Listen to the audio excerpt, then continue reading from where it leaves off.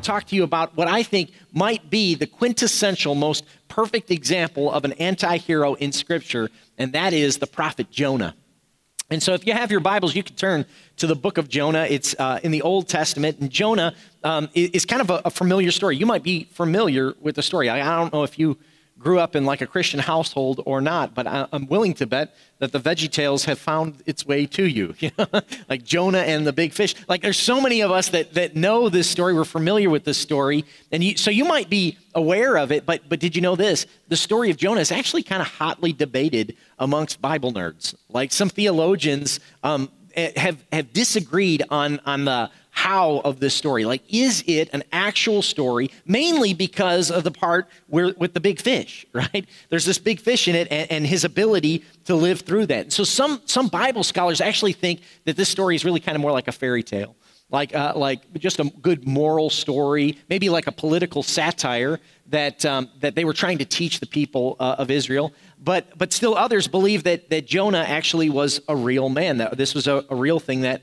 occurred. I actually tend to believe that. I believe that Jonah was an actual man who actually existed, and everything recorded in this book, including the part with the great big fish, is actually really happened. And one of the main reasons that I believe that is because Jesus thought he was real. In the book of Matthew 12, he says it this way. He said, "For just as Jonah was 3 days and nights in the belly of the great fish, so will the Son of Man be 3 days and 3 nights in the heart of the earth." He was talking about his death, burial, and resurrection, but he refers to Jonah as a real person. And honestly, if you think about it, like if you believe in the existence of God, if you believe that God is real, is who he says he is, and has done all the things that he says he has done, then really honestly, the story of Jonah isn't all that hard to swallow, pardon the pun, right? Because really, truthfully, if you believe that there is a God that was raised back from the dead, a God that spoke all of creation into existence, all the unseen and seen things, a God who can walk on water and he can heal, then really this story is just really kind of par for the course, right? I mean, it's just another one of those things that we can believe. But a lot of times there are people that have a hard time taking this by faith and believing that it's real. I do believe it's real. It makes me think of the story I heard about a little girl. She was on a plane and she was flying, and she's a good little girl. She had her Bible out while the plane was flying. She was reading in her Bible, and she was seated next to this businessman, and he looked over at her and he said, "I'm sorry, sweetie, do you really believe all of that stuff is real?" And she said, "Yes, sir, I do." He said, "You believe everything in that book really actually happened? You believe Jonah got swallowed up by a whale?" And the little girl said, "Well, actually, it says it was a fish, but yes, sir, I believe that." And he said, well, what happens if you get up to heaven? You think you're going to get up to heaven one day and you're going to see Jonah? She said, "Yes, sir, I believe that's going to happen, and I'm going to ask him about it." He said, "Well, what happens if you get to heaven and he's not there?" She said, "Well, then I guess you could ask him." The truth of the matter is we get hung up about this in this story about Jonah and the fish because it seems so fantastical. But the truth is it's really just a couple of verses in this book. The rest of the story about Jonah is actually an incredible story about the redemption that God offers, about God's ability to rescue and to save. And one of the reasons I think that another reason why I believe this story literally happened is that it lines up really well with Scripture. Like with history. Scripture lines up with history really well here. It talks all about the Assyrian Empire. And back in those days, the Assyrian Empire was the greatest empire on the planet. It was an extremely big and powerful empire. And 3 times prior to the book of Jonah, they tried to wipe out and destroy Israel. And Jonah was a real prophet. He was an actual person that before the book of Jonah, he walked around and spoke on God's behalf. He was obedient. He listened to God, and he spoke to the people of God. Now, what ends up happening is in chapter 1, God calls Jonah to speak for him again, but something really different happens. This time, he tells Jonah, don't speak a word of protection for Israel. I want you to actually go and speak a word to the Assyrians to help protect the Assyrians. Here's how it's recorded in Jonah chapter 1, verse 1. It says, the word of the Lord came to Jonah, the son of Amittai, saying, arise, go to Nineveh, that great city, and call out against for evil, the evil has come up before me. Now, first of all, you should know this. This is a pretty radical thing that God is asking Jonah to do, because this is the first time and only time in the whole Bible where a prophet was asked to go not to speak to Israel, but outside of the borders of Israel and speak to a whole other nation. And there are other prophets that have spoken about other nations, but this is the first and only time that's ever recorded in Scripture where God told one of his prophets to go outside of Israel and go speak to these people. And it's not just any people, it was the Assyrians, the sworn enemy of God, right? These people absolutely hated him. And not just anywhere in Assyria, he asked him to go and speak to Nineveh, which was the capital city. Now, if you know anything about geography, you actually know that Nineveh, where that is modern-day Mosul in Iraq. And you might remember Mosul as the capital of ISIS, right? This group of people had been a warring people for a long time. In those days, it was Assyria. It was the capital of the Assyrian nation, Nineveh. And God says, I want you to go there because their evil has risen up against me. And so now other prophets at this time will tell you a little bit more about this, but he says they were acting so evil that the evil came up in front of them, in front of God. And we need to define what that evil might look like, right? Because as far as we know, like evil is really just like some convoluted thing that Hollywood talks about. But this is the evil that God is talking about. The Assyrians were an incredibly murderous people. They were extremely violent. They were a warring people from the get-go. Like from their nation's beginning, their origin of their nation was just a warring, bloodthirsty people. Like when they would come and they would conquer an area, they would absolutely destroy it. They wouldn't just destroy it, they would incinerate it. Even if they conquered the city, they would still burn it to the ground. They were incredibly bloodthirsty. What they would do is if they attacked a group of people, they would attack them. And not just attack them, they would kill the soldiers, rape the women, and then dash the infants' heads to the ground.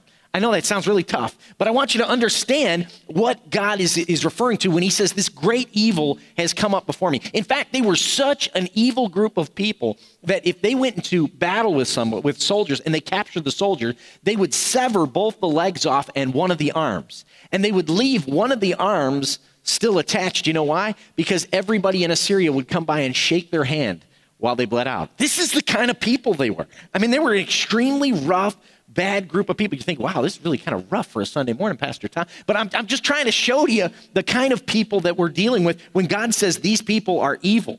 And this is exactly what they were. They were so terrible, and they hated God. And they hated God's people. They were so bad, what they would do is they would chop up the people and make the family members carry them on poles in a parade. I mean, these were bad people. They were murderous. They were vile. They were into witchcraft. They were into illicit sexual prostitution, immorality. They were fraudulent when it came to trade. And God says it's this evil, it is that level, that degree that has come up before them. They were incredibly prideful. In fact, they prided themselves on pride. And this, all for themselves, they would bring all of this trade in and they would swindle the people out of it. They were incredibly wicked, bloodthirsty, vile, evil people. And the reason why I tell you all of that is because this is what God says, this group of evil people that utterly hated Israel and hated Israel's God and wanted them completely wiped out, knowing that, think about what it must have been like for Jonah in that moment. Jonah, in that moment, that God looks at him and says, what I want you to do is I want you to speak on my behalf to these people. Can you imagine what Jonah must have felt like in that moment? Like how am I going to talk to those people? What would your response be if God told you to do that, to go speak to these evil people that absolutely hated you and hated everything about your God? It would be like, I don't know if we had a good modern day equivalent of it, but it would be almost as if I sent you to like if I said, okay, God said, I want you to get up, go over to Iraq and take a stack of Bibles and wear a MAGA hat and tell them how much Jesus is for them. You know, I mean, like I don't know what you think that response would be like, but it would be like if you went in 1941 if God sent a bunch of rabbis over to Nazi Germany. You know what I mean? And said, okay, I want you to tell them all about taking tours of the Holy Land. Like, it's not going to be received very well, right? And that's exactly what God has told him to do. He says, I want you to go to this nation that hates me and hates you and hates everything about us. And I want you to go to them and say, God's had enough. You need to repent. And if you repent, you've got the mercy of God. But if you don't, he's going to judge you. And that's what God asked Jonah to do. And in the middle of that, Jonah, here's his response. It's actually recorded in verse 3. This is what Jonah did. It says, but Jonah ran away from the Lord and headed to Tarshish. He went down to Joppa, where he found a ship bound for that port. After paying the fare, he went aboard and sailed for Tarshish to flee from the Lord. Now, I want you to notice how Jonah responds to this. God says, Jonah, I want you to go to Nineveh. And he says, Nineveh, huh? That sounds good. You know where else is nice this time of year? Spain. In fact, let me show you. I got a map. Go ahead and put the map up here, guys. I wanted to show you exactly how Jonah really responded. God said, I want you to go from Israel 550 miles northeast to Nineveh. And Jonah says, okay. He hops on a boat and he goes all the way to Tarshish.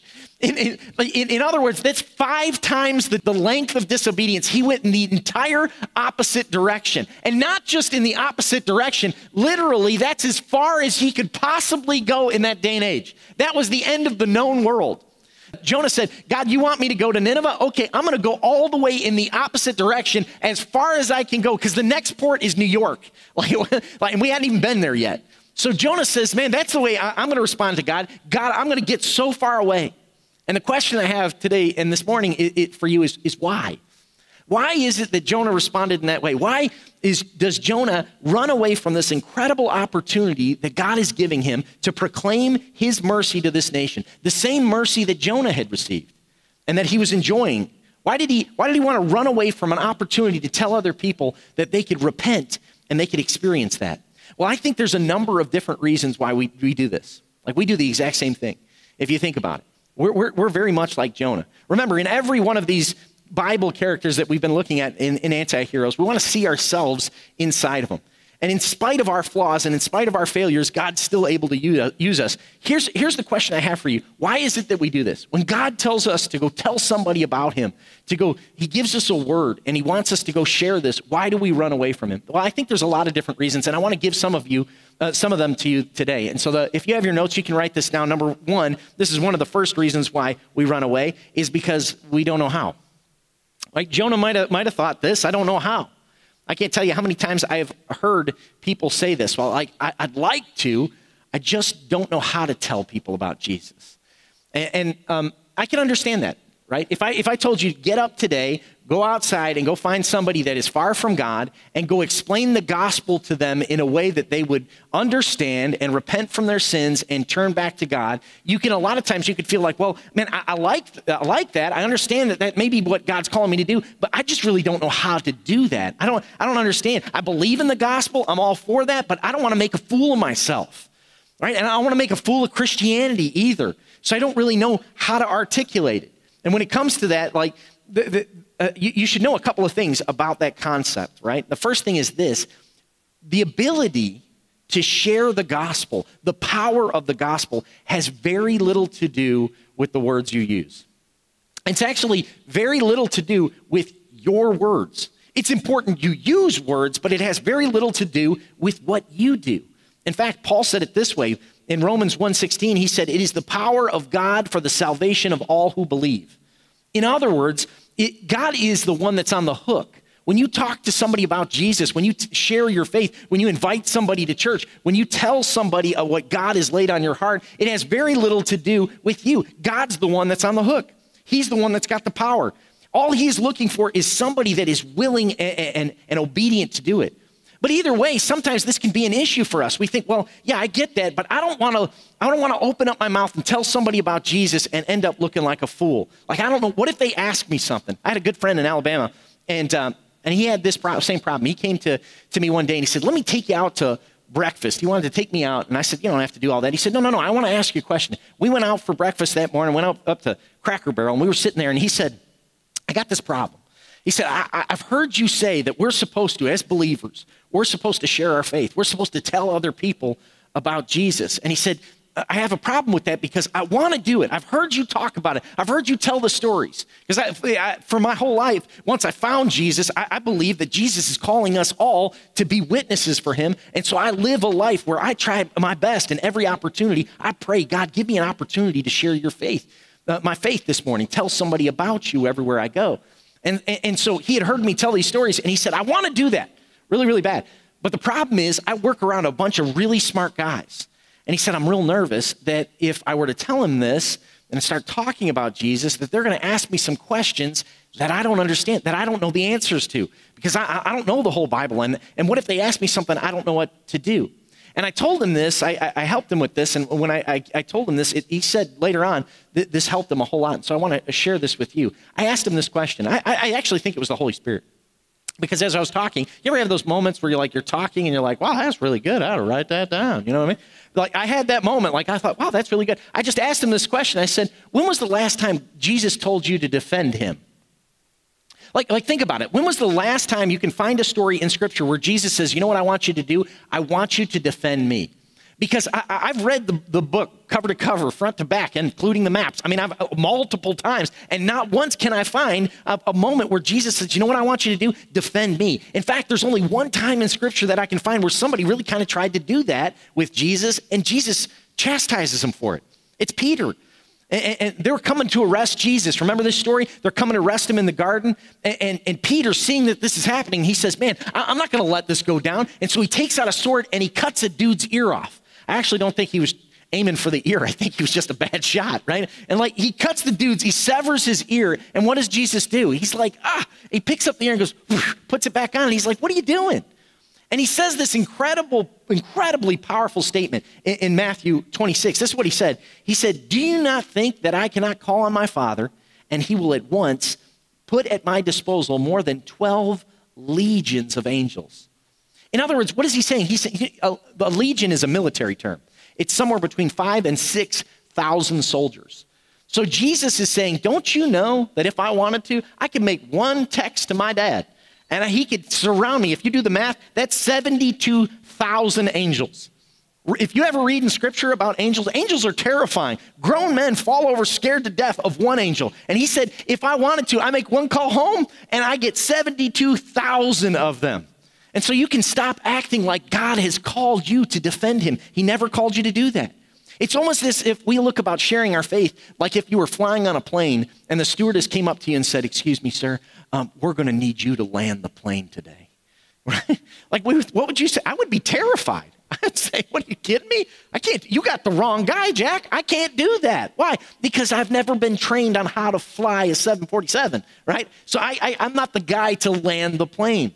But you should look at sharing your faith less like trying to land a commercial plane and look at it more like this. What if I were to ask you today, hey, tell me about one time, just one time in your life where Jesus became real for you? Tell me one time in your story where Jesus became so alive that he wasn't the religion of your parents, that it wasn't some guy he read the book. Tell me about a time where Jesus actually became real to you. Could you do it? I bet you could. You know why? Because suddenly you become the authority on that subject. Literally nobody knows that story better than you. And all you have to do is share that with that person. It reminds me of the blind man. Jesus once healed this blind man, and the religious people got really worked up about the fact that he healed him, and they were asking him all these questions, and they said, well, is he the Messiah or not? And you know what the guy said? I love how he says this. He basically says, bro, you tell me. He said, all I can tell you is I used to be blind, and now I see. Right? Like, it's just that simple. Like, don't you have that moment in your life where I know I do. I could say, man, there was a moment in my life I was totally going in the other direction. Man, I was totally far from God, but then he got a hold of me and something happened inside of me, and now I'm going in an entirely different direction. And I think God could do it for you too. And that's what it's about. Really, honestly, he said, all I want you to do is be a witness. If you think about that in the courtroom, there are a few different roles, right? There's the jury, there's the judge, there's the prosecution, there's the defense, and there's the witness. Jesus didn't call you to be any of these other ones. He just said, be my witness. And all the witness does is sit there and say, this is what happened. This is my side of things. So really, honestly, it's not really a matter of whether or not you know how to do it. And I don't think that's why Jonah didn't do it either. Here's another reason, number two, why some people don't do what God has called them to do and tell other people about him. And this is they say, I don't have the time. I just don't have the time. And this is another common reason why people don't spread the gospel. They say, man, do you understand how busy I am? I mean, like I work and I'm exhausted when I get home from work and it's tiring. And the last thing I want to do is gather up some neighbors and talk about the Bible. I mean, I'm tired. Like I just really don't have a whole lot of time on my plate. And listen, I get this, man. We live in a fast-paced world. I'm busy too. I understand that completely. Like I'm having a hard time keeping it together in the Wendy's drive-thru. You know what I'm talking about? Like, which coincidentally, why is it that Wendy's is so bad and Chick-fil-A is so good? I think Chick-fil-A needs to sprinkle some of that anointing on Wendy's. Like the other day, I spent like 28 minutes in a Wendy's drive-thru. But if I go through Chick-fil-A like right now, like I will get through the drive-thru and not even know if I ordered yet. You know what I mean? Like I'm passing it. They're like wiping a smudge off my mouth, telling me they believe in me, handing me a chicken sandwich, and I'm driving away going like, what just happened? Right? Sorry, just side note. But I understand that, right? I get why the fact that sometimes we feel like we're so busy, right? We get so much on our plate that we don't have time to get together with our coworkers and neighbors and go over all this stuff. But can I just tell you something truthfully? It's never about the time. It really isn't. About anything in life. It's really not about time because we all have the same 24 hours. You have the same 24 hours as me. We all have the same 24 hours that Thomas Edison had. Like we all have the same amount of time. So it's really not about time. Let me prove it to you this morning. If today you're taking notes with your cool little Five Stones pen, and it's a good pen, right? It writes pretty good. It's got a cool logo on it. And while you're taking notes, what if you dropped that pen and you lost it? How long would you spend looking for it? 30 seconds? 45 seconds before you just gave up, moved on, found another pen? What about if today you went home and when you parked your vehicle, like you parked your car, woke up the next morning, you lost your car keys? Like how long would you spend looking for that?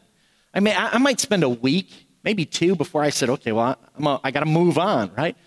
But let me ask you this. What if you lost your kids? How long would you spend looking for your kids, right?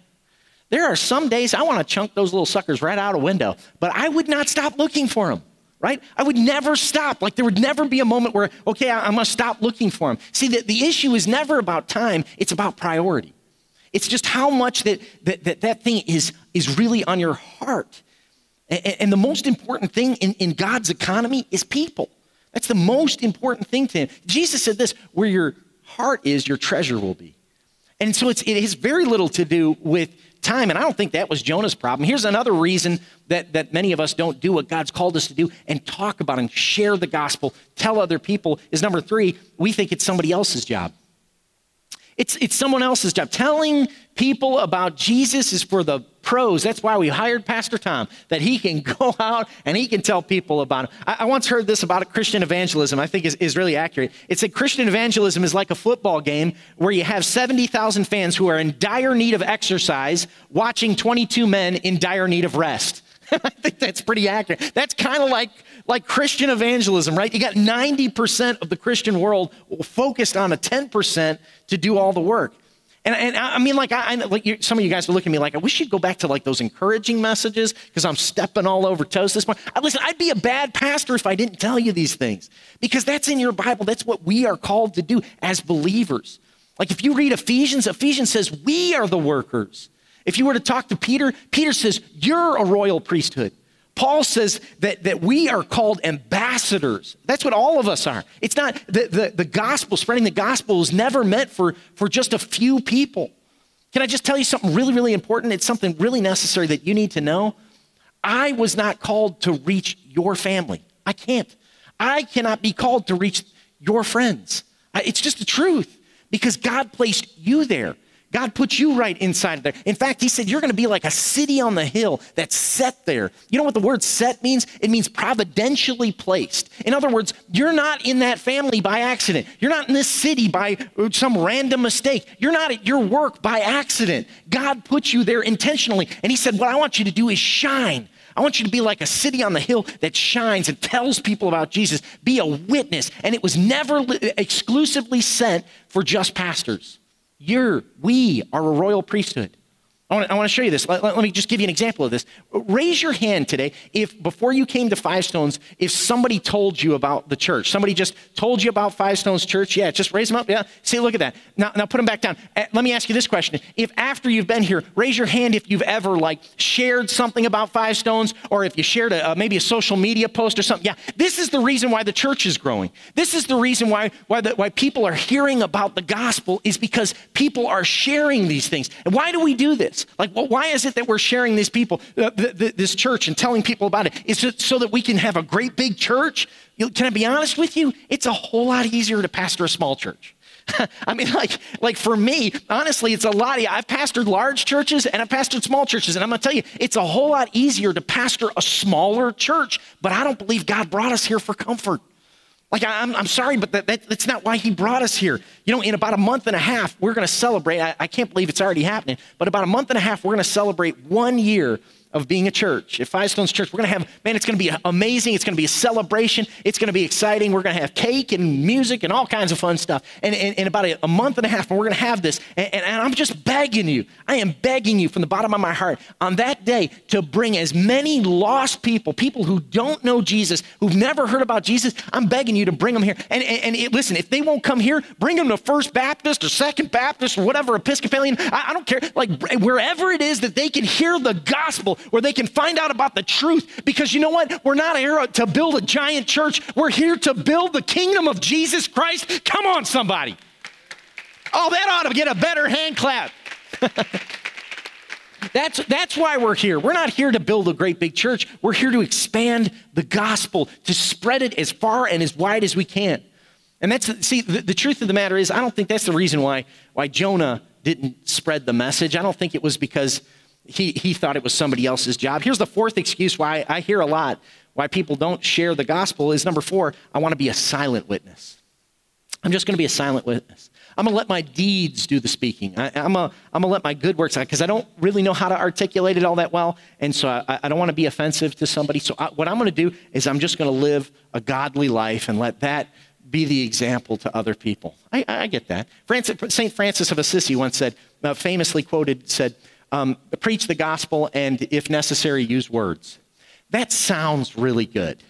That sounds biblical. The problem is it's not at all. I mean, it's really just not biblical. The problem with that is that if you're a believer, listen, if people at your work don't know that you're a believer, if you're like, man, I'm going to be a covert Christian. I'm in the SEAL team. I like the Secret Service. No, let me just tell you, there is no Secret Service, okay?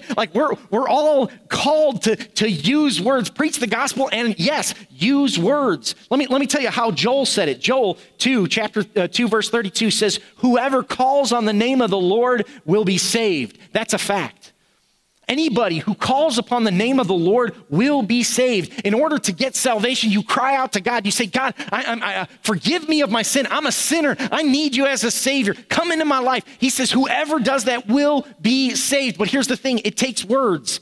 And this is what Paul did. Paul took that exact quote from Joel 2:32. He quoted it in the book of Corinthians, and he says in the book of Romans, and he said this, in Romans 10, he said, how then can they call on the one they have not believed in? And how can they believe in one on whom they have not heard? And how can they hear without someone preaching to them? So in other words, we need both. We need gospel words and gospel deeds. To do one or the other just singularly is a bad representation of the gospel. It takes both. Listen, it's a life of godliness that's telling the story. See, I don't think that was the reason that Jonah said, I just can't do this. I don't think that was the reason why he was unwilling to go and do what God has told him to do, just like God has called all of us to do. But here's another reason why people tell me they don't do it. Number 5 in your notes, it's not my gift. It's just not my gift, man. I just don't have the spiritual gift of evangelism. And I hear that sometimes, and it's true. Others are better at it than you, right? There's some people that are just absolutely, they've got a gift of it. And that sounds spiritual, because what people will say is, since I don't have the gift, I'll just pray for the ones that do. That sounds good, but that's not in the Bible either. There's so many times I've heard people say, well, listen, God gave some people better gifts than others, but just because that's true, that some people have a greater or higher gifting in an area, does not negate your responsibility to do that. It's like giving. It's like generosity. There are people inside of this church that have the gift of generosity. They're amazing. They're business owners, and God has blessed them with a gift to be able to make money. And they use that money for God's kingdom. And so they give large amounts to the church. And hey, we're grateful for them. God bless. But just because they've got the gift doesn't negate my gift to give, right? I'm called to give. The same is true with evangelism. Just because somebody has got a gift of evangelism and they're stronger or more capable of doing that does not negate my responsibility to do that as well. And I understand this, man. I've got a brother. He is amazing at it. My younger brother, his name's Dan. And this guy will talk to anybody. I mean, like, he'll talk to a stop sign and then throw rocks at it for not talking back. You know, he's that kind of guy. He's the kind of guy that inevitably he leads people into conversations about Jesus, and he does it so naturally. And I'm kind of, if I'm honest, I'm a little envious of it. Like, we would walk into a room and he'd just talk to anybody. And by the time he was done with the conversation, he was telling them about Jesus. And I thought, how did he even do that? Like, how did he get there? Like, to me, I get worked up in my head. Like, I feel like I got to make this big, long case to him. And I got to explain this whole thing. It's just natural for him. But just because it's natural for him doesn't mean it negates my responsibility for doing that, right? Could you imagine me telling that to Jesus? Well, my brother was much better at it, so I just let him do it. I don't know what he would respond, but I don't think it would be positive, right? So the truth is, the Great Commission, right? That's where Jesus said, go. That's an action verb. Go into all the world, making disciples, baptizing them in the name of the Father, Son, and the Holy Spirit. By the way, that's the last thing he told us to do. That Great Commission is for everybody. It's not just for pastors. It's just not just for those who have the gift of evangelism. We've all been called to evangelize, to make disciples, to talk to people about it. Now, that doesn't mean always every single time that you got to cross over and pray with them at the end. But it does mean that the Bible is true, that one plants and another waters, but the Lord brings the increase. All you have to do is be willing to open up your mouth and say, hey, listen, I'm a witness. This is what Jesus did to me. This is how my life has changed. I think he could do that to you too. Right? Invite them to church. Like, I don't know how, several people have told me, listen, I'm not great at having them cross the line, so I'll just bring them to you, and I'll just invite them to church, and I'll follow up with them, and I'll make sure that they come, because I know here every Sunday the gospel's going to be preached. And so for them, sometimes that's the way to do it. But either way, it's got to make a move towards that. So many people won't do it because of this reason. I don't think that's why Jonah didn't do it. Now, it could have been number 6, the reason 6. This is a reason why Jonah might not have done it. It's the reason why many of us don't. It's because I'm too afraid. And I would get that, right? Like, we just talked about how if this was Jonah's issue, man, these were some pretty evil people, right? And this dude's about to go into the nation and tell them to their capital city, hey, listen, God's pretty mad at you. You need to change your life. You need to repent. And I can get this. Maybe, like, you know, if we think about it, maybe that's the reason why he was doing it. He was concerned about the persecution. I think sometimes that's the reason why we don't share our faith, is because we're concerned about the persecution, the backlash, how we'll look like to our family and to our friends. And maybe it's a fear inside of you, and that fear is more precious to you than to move on what God has called you to do. And can I just be honest with you? You know what that is? It's a fear of man. That's what the Bible calls it. I'm more concerned about what they might think than what God has called me to do.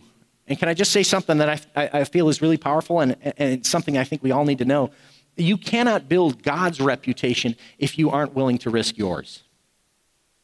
You cannot build God's reputation in this city, that God loves them, that he's for them. Listen, you can't do that if you're more concerned about your own reputation. That's just fear.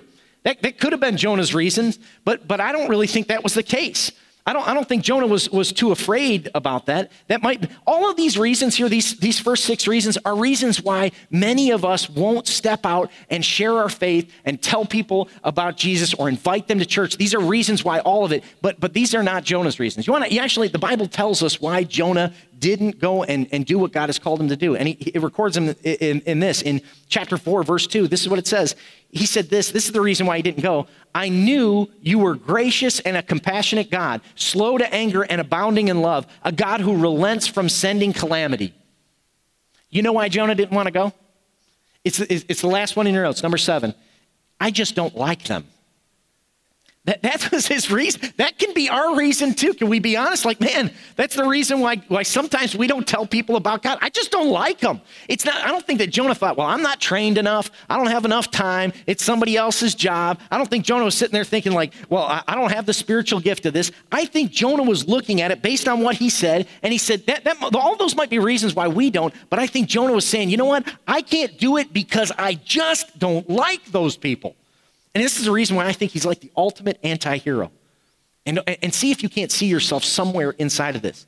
Because Jonah said, listen, I can't see myself going to those people and telling about your mercy and telling about your love, because you know what? I know who you are. And I know what kind of a God you are. See, Jonah loved the mercy that he had been receiving. And people just like him had been receiving. This forgiveness and this compassion from this God. But the moment that he saw that in God's word, these people that were different from him would receive the same kind of compassion, he said, no, I don't know if I can get behind that. And can I be brutally honest with you? I think that's us too sometimes. I think that's what we do too. My son one time came to me, this was several years ago. He was in school, in little middle school, and he came up to me and he said, we picked him up from school. And as we were driving home, he said, Dad, there's this kid, he's a little boy in our class, and he thinks that he's a girl. And so we don't have anything to do with him. Like he eats by himself. Me and my friends, we don't go anywhere near him. And the scary thing is he was telling me this like almost like he thought I would be proud of him.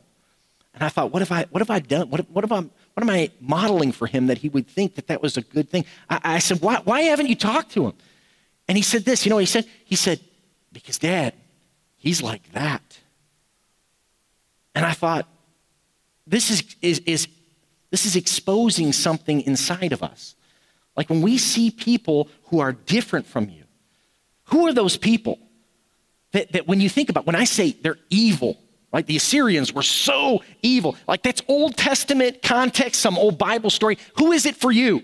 Who is it that when you think about those people are, they're so different. If you think about them, like if you were honest, they're so bad that you don't even know if they deserve God's forgiveness. When you think about that person, you see, like maybe you've seen them on the news or maybe they're in social media or something, and you see them acting in a way, maybe they're in a different political party than you. And when you see them acting out in a certain way, you think, man, I don't know about those people. Like really, honestly, I like they're acting in a way that is opposite to what I think God describes in his word, and they're influencing, maybe they're even influencing children, the innocent, and you're thinking, man, that person's so evil that I can't see God ever wanting to forgive them. And maybe you think about that person and it reminds you of this verse in Revelation. And it says this, in Revelation 21, it says, but cowards, unbelievers, the corrupt, murderers, the immoral, those who practice witchcraft, idol worshipers, and all liars, their fate is the fiery lake of burning sulfur. This is the second death. That's in your Bible. And if you read that passage and you think about that person that's so evil and you think, yeah, say God, go get him. Let me tell you something, you're Jonah. That when we think about those people that are so evil that we think, man, they cannot possibly be forgiven. They don't deserve the forgiveness of God. You know what Paul might say? This is what Paul would say in 1 Corinthians. He said, and that is what some of you were. But you were washed. You were sanctified. You were justified in the name of the Lord Jesus Christ and by the Spirit of our God. The truth is, you're absolutely right. God is a righteous God. He is not going to allow that stuff to keep going on forever. This world gets darker and darker and darker. I don't have to tell you that. Just turn on the news. It gets more and more evil and more depressing. Like what news story today you're going to read about or watch on TV and think, oh my gosh, what's going on today? The truth is, our God is so righteous that he's not going to allow this to go on forever. He says it in his word. He's coming back to deal with all of that. He's going to do it. And the truth is when he comes, and I don't know when it'll be, but I have this a feeling in my spirit that it's not going to be long, that we don't have long before he returns and he makes everything right again. But the truth of the matter is that same God that is so righteous, that is going to judge the world, he's also very loving. He's very kind. He's very compassionate. He's long-suffering. The reason why he hasn't returned yet, if you don't believe me, read your Bible, is because he's trying to get so many of you. He's so many of us. And just like those people, the truth of the matter is we were all like that. See, Jonah didn't want to tell those group of people about God because he knew that God is a righteous God and he's extremely patient. And he knew that if God had an opportunity to work through him and tell those people that were so evil, that were so murderous, that were so wrong, that were doing all this stuff to his own people, he said, I know you, God, you'll just forgive them. And I can't get behind that. Who are those people? That on your best day, you think, I ought to pray for them. And on your worst day, you yell at your screen and say, man, they got everything they got coming to them. They deserve every bit of that. The truth is, we all sin. According to Scripture, not one of us in this room has not sinned. We all sin. We all fall short. We all need forgiveness. We all desperately need a forgiving, loving, merciful God. You and I were enemies of God. And yet, you know what he did? The Bible says, while we were yet sinners, Christ died for us. Can I paraphrase that for you? He didn't wait for you to get it together. He didn't wait for you to get it all right. He didn't wait for you to stop sinning. He doesn't wait for you to be perfect. He doesn't wait for you to have it all together before he died for you. And that is true for everyone. Everyone here today.